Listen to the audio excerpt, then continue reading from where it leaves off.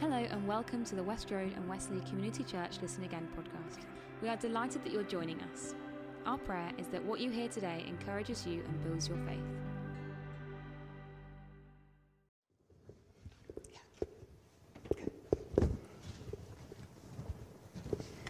Well, morning everyone. It's great to be with you. Just to clarify, when on Friday night when the deacons came up to help Frosty set up for his wedding, I came in and said, "Frosty, that is going to look great on Sunday." And he said, "Sunday?" And I went, "I mean, it will look all right for your wedding, but I'm more pleased at how well it's going to look for Sunday." So thank you for Ian and Corinne for providing this lovely backdrop this morning. So we are in our final talk on the series we've been in, I Will Follow. And I wonder if you can remember where the first four were from. They were all from the same passage. They were from Matthew 28. And they were focused on the call to follow, the core of following, the cost of following, and the community that follow. And the second four, of which this is the last one, have all been from the same chapter. I wonder if you can remember what that one was. It was Luke 6. And it focused on living with the healing, the haves and the have-nots, the hunger, and today, the hatred. So what we come to today really is the consequences of choosing to follow. And when you read those verses in Luke 6, I always think it's as if Jesus is saying that these traditional sources of happiness, and he says, actually, you're blessed if you don't have them, which is so countercultural to where we are in our lives, isn't it? But let's have a look at these verses in Luke 6 that we're going to look at today. I'll just read them to you. "What blessings await you when people hate you and exclude you and mock you and curse you as evil because you follow the Son of Man. When that happens, be happy. Yes, leap for joy, for a great reward awaits you in heaven. And remember their ancestors treated the ancient prophets the same way." And verse 26, "What sorrow awaits you who are praised by the crowds, for their ancestors also praised the false prophets." Really? Be happy? Leap for joy? I mean, we all want to be liked and loved, don't we? So can we really be happy if we're hated? Well, we're going to look today at three things to help us look at that. We're going to look at the prophets, then we're going to look at the problem, and then we're going to look at the promise. So let's start with the prophet. Because in verse 23, we're asked to remember the prophets, the true prophets. Jesus takes us back to the prophets in Israel's national life. Their lives were mountain peaks in the history of the nation, but their tasks were thankless. But they were faithful to God and the message that he'd given them. And because of this, they often suffered persecution and to some even death. Let's just remind ourselves of a few of these prophets. Elijah. Well, Elijah's zeal for the Lord won a huge victory over the prophets of Baal on Mount Carmel. But Elijah became a hunted man. He had to flee Israel to survive, and he was later accused of being the troubler of Israel. We read that in 1 Kings. What about Isaiah? He was called judgment down on the nation. Isaiah 30 verse 10 tells us that the people actually said to him, "Give us no more visions of what is right, only pleasant things." Jeremiah's burden was to tell the people to surrender to the Babylonians. He was branded a traitor. He was beaten and put in the stocks. Ezekiel spoke fearsome judgment upon his own beloved land, and he was accused of being a false prophet. Daniel was thrown into the lion's den for being faithful and continuing to pray when praying was banned for 30 days. And John the Baptist, he was beheaded for telling Herod and Herodias the truth, and because the words he spoke about Jesus were having such an impact on the people. So why? Why does Jesus ask us to remember these poor prophets who had such an awful time? Well, I think we need to remember that Jesus is speaking to his disciples when he speaks these words. We're told at the beginning of this in verse 20 of chapter 6 that there is a large crowd gathered. But verse 20 also says he turns to his disciples and says. And we can assume that that isn't just the 12, but it's those others who used to follow Jesus around, a larger crowd. These disciples would have known exactly who the prophets were. These revered, immense people from their history. I mean, to be compared to such people would have been amazing from them. Being hated, but then being compared to Isaiah or Daniel, okay, suddenly that made more sense. And as disciples today, we too are being compared and aligned with these ancient heroes of the Bible. I wonder, how are we stacking up against some of those immense people we've just looked at? Can we imagine Jesus turning to us and saying about these prophets as well? So there's a problem. The New Testament writers operated under the recognition that Christianity would always be a rejected culture. The values of the kingdom are sometimes seen to be silly or harsh and judgmental by those who are outside of the kingdom of God. And because many of us in the West, and we know it's true, live in a watered-down sort of pseudo-Christian culture, we're sometimes surprised when Christians are ridiculed or ostracized or persecuted.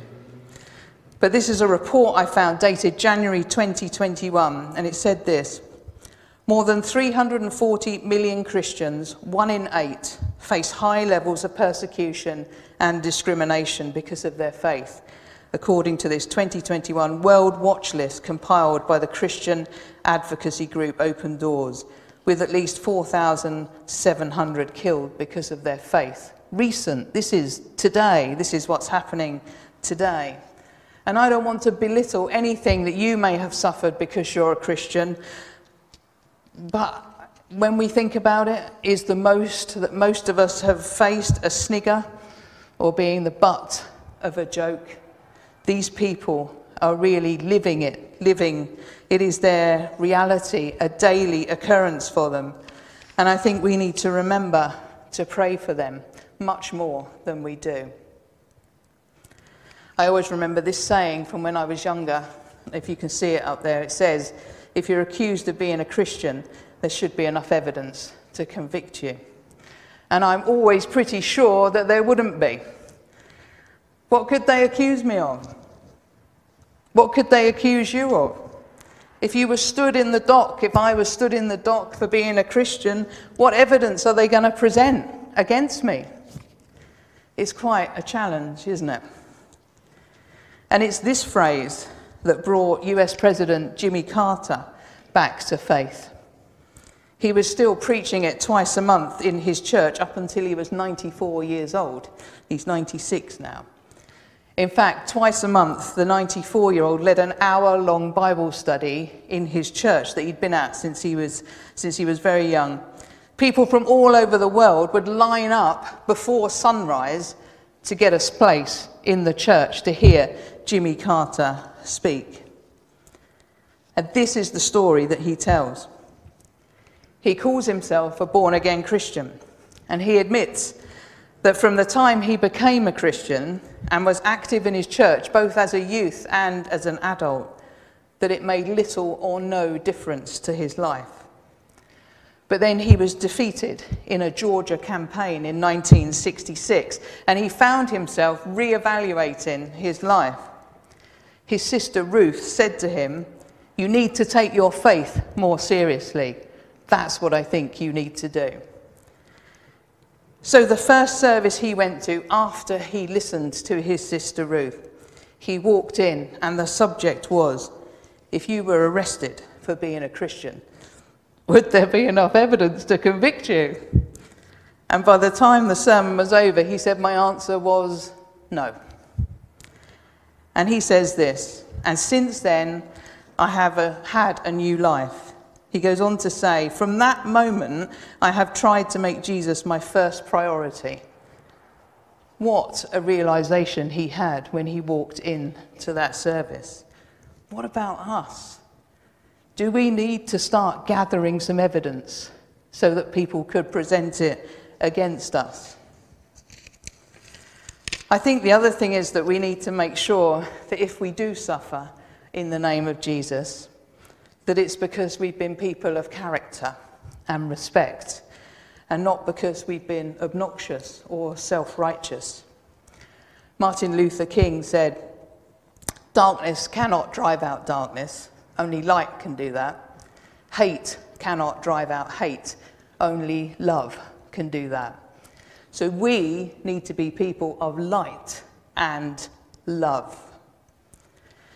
And at the same time, we need to remember that suffering for the name of Jesus is part of being a Christian. We shouldn't be surprised, and we should view these troubles as opportunities to show the character and grace of our Lord.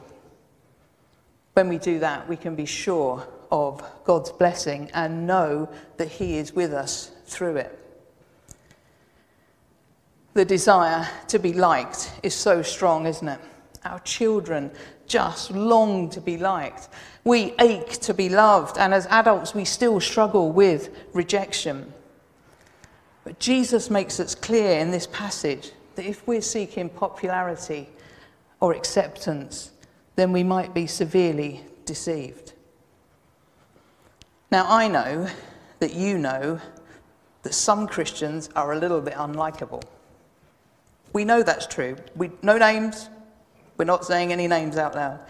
But it's not because they're especially spiritual sometimes. It's because they're a bit grumpy, or they're a bit self-absorbed, or they're a bit full of themselves, or a bit inconsiderate. And some Christians see the fact that they're unpopular as vindication of their attitude. I don't think that's what Jesus is saying here. Nor is he saying that his followers will never be popular. For most of his ministry, let's remember, Jesus was immensely popular. Part of the problem the authorities had with him was the crowds and the attention that he attracted. But let's also remember that he was spurned and rejected. Those crowds on Palm Sunday that shouted Hosanna to the Son of David and waved the palm branches and laid their cloaks on in front of him as he rode through, in just a few hours were crying for him to be crucified. Spat on and abused, Jesus followed the will of God to the cross for us. He knows what it is to be rejected by masses, by the masses to follow God. And that should be a real comfort to us when we too are rejected by others. But what he's saying is that popularity is a dangerous value system on which to judge ourselves or others, and a very dangerous value system to live on. People, and we know it because we are people, we are notoriously fickle. What may be in favour one day may be considered poor taste just a few days later. We see massive shifts in public opinion in even shorter time frames, don't we? And just because in a democracy majority rules, it doesn't mean majority is right. So Jesus is saying to us not to seek popularity, but seek faithfulness. We're not to seek persecution, but if it comes because of the Son of Man, then we should count it as a badge of honour, rather than something to shrink from. You see, our value system as Christians should be based on love for and faithfulness to God, not the opinions of the community, either good or bad. And that is really tough. You know, the multitudes, there's a picture of Jimmy Carter there, I forgot the multitudes thronged around Jesus on that day when he said these words. But his words, remember, are directed to his followers. Jesus is talking about what motivates and tempts you, what motivates and tempts me. So that's quite a problem, isn't it? We've got this huge dichotomy of wanting so much to be loved, but we're being told not to shy away from being hated. But there is a promise. The promise is that blessings will abound now and a great reward in heaven. Life in all its fullness, if we steer carefully around the temptations and stay on the path. The path that is following Jesus faithfully. But we all know we will make mistakes and mess it up more often than we would like. But we also need to remember that God actually likes us. He's faithful and unchanging. He likes us. Actually, he loves us. Before the day we were even born, he loved us, and nothing can change that. Zephaniah 3:17 says this, "He will take great delight in you with gladness. With his love he will calm your fears. He will rejoice over you with joyful songs." Can you imagine God Almighty sings songs over you? He sings songs over you, over me. How amazing is that? This God loves us. But there are woes and regrets. Verse 26 says, "What sorrow awaits you who are praised by the crowds, for their ancestors also praised the false prophets." This is our warning. If you're praised for saying what people want to hear, you've missed the point. Do you remember what the people said to Isaiah? "Tell us nice stuff, not this truth malarkey. It was too much. Tell us nice stuff, not this truth malarkey." How his life would have changed if he'd have done just that. And remember Jonah. He ran away from God to avoid having to tell the people of Nineveh that unless they turned to God, the city would be destroyed. Look what happened to him. I found this quote by William Hendrickson, and it says, "If all men speak well of you, there must be something wrong with you. You are not taking a stand for the truth. You are not being a blessing, and you are digging your own grave." How true is that? We said earlier, we're not to seek persecution. We're to seek faithfulness. We're to seek to be faithful to God. But actually, we need to have this as a warning for us. And I often remind myself of those words in "Be Thou My Vision." "Riches I need not, nor man's empty praise." Now, don't get me wrong. We all love a bit of praise. I do, for sure. But the praise that people give us has no promise attached to it. It has no longevity attached to it. It is empty praise. Wouldn't we rather to have the praise of God himself? Don't we long to hear him say, "Well done, good and faithful servant"? So I wonder, as we come to this last one in this series, are we ready to embrace the call to follow, the core of following, the cost of following, to be part of a community that follows? Are we ready to live with the healing, being poor but rich, having a hunger for the things of God? And are we ready to live with the consequences of living that life, being hated yet loved beyond all measure? Because that is the choice that we make. And the choice that we make when we decide to say, "I will follow." Because if we say that, then we can also say with Paul when he wrote in Philippians 3, "I once thought all these things were valuable, but now I consider them worthless because of what Christ has done. Yes, everything else is worthless when compared to the infinite value of knowing Christ Jesus, my Lord.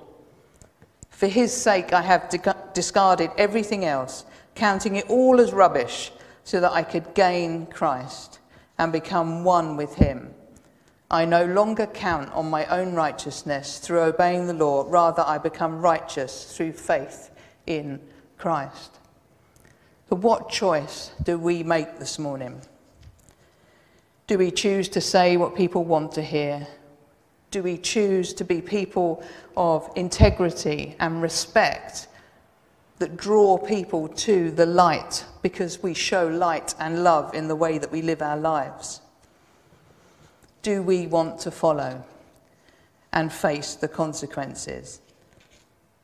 And there are woes and regrets, but the blessings far outweigh. Life in all its fullness, a great reward in heaven and on earth. Still, eternity starts on earth. So we start that life living with God and Jesus now. And we will make so many mistakes, of course. But what a life. What a way to follow. So let's just pray, shall we, before we sing and then take communion. Lord Jesus, we thank you so much that you went all the way to the cross for us, despite the ridicule, the beating. You even faced death for us. We praise you that you rose again and that we worship a living God this morning. Lord, we thank you that whatever we go through, if we choose to follow you, that you're right there with us. Lord, I pray that we will have been challenged to think about what evidence there is against us as a Christian this morning. Oh Lord, I just pray that we would choose to follow you, knowing that you're right there with us through it all. And we look forward to the blessings in heaven, but we also look forward to the blessings we have now. So Lord, will you help us to make choices this morning? In Jesus' name, amen. We're going to sing again before communion. If you enjoyed today's podcast, we'd love to hear from you, so check us out on social media at West Road Church BSE or go to our website www.westroadchurch.org.uk. Thanks for listening and have a great day.